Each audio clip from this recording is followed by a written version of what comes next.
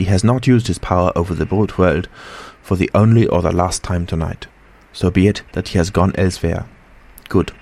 It has given us opportunity to cry check in some ways in this check game, which we play for the stake of human souls.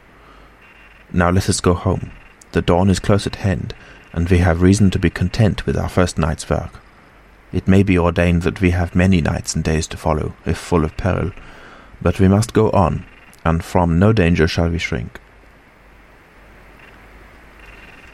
The house was silent when we got back, save for some poor creature who was screaming away in one of the distant wards, and a low moaning sound from Renfield's room.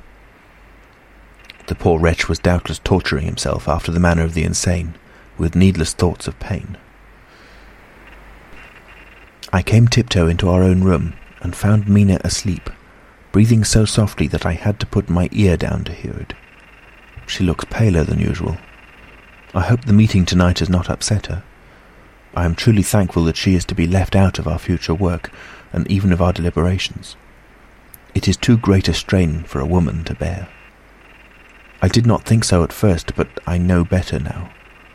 Therefore I am glad that it is settled. There may be things which would frighten her to hear, and yet to conceal them from her might be worse than to tell her if once she suspected that there was any concealment.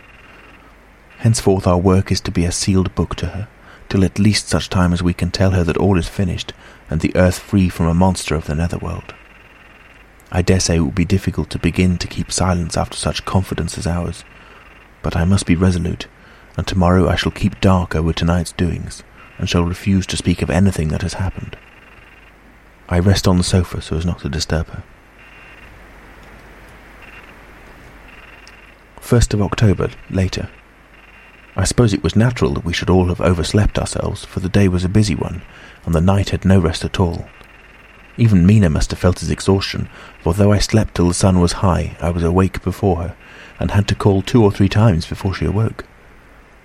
Indeed, she was so sound asleep that for a few seconds she did not recognize me, but looked at me with a sort of blank terror, as one looks who has been waked out of a bad dream.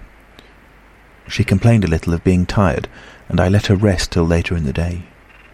We now know of 21 boxes having been removed, and if it be that several were taken in any of these removals, we may be able to trace them all. Such will, of course, immensely simplify our labour, and the sooner the matter is attended to, the better. I shall look up Thomas Snelling today.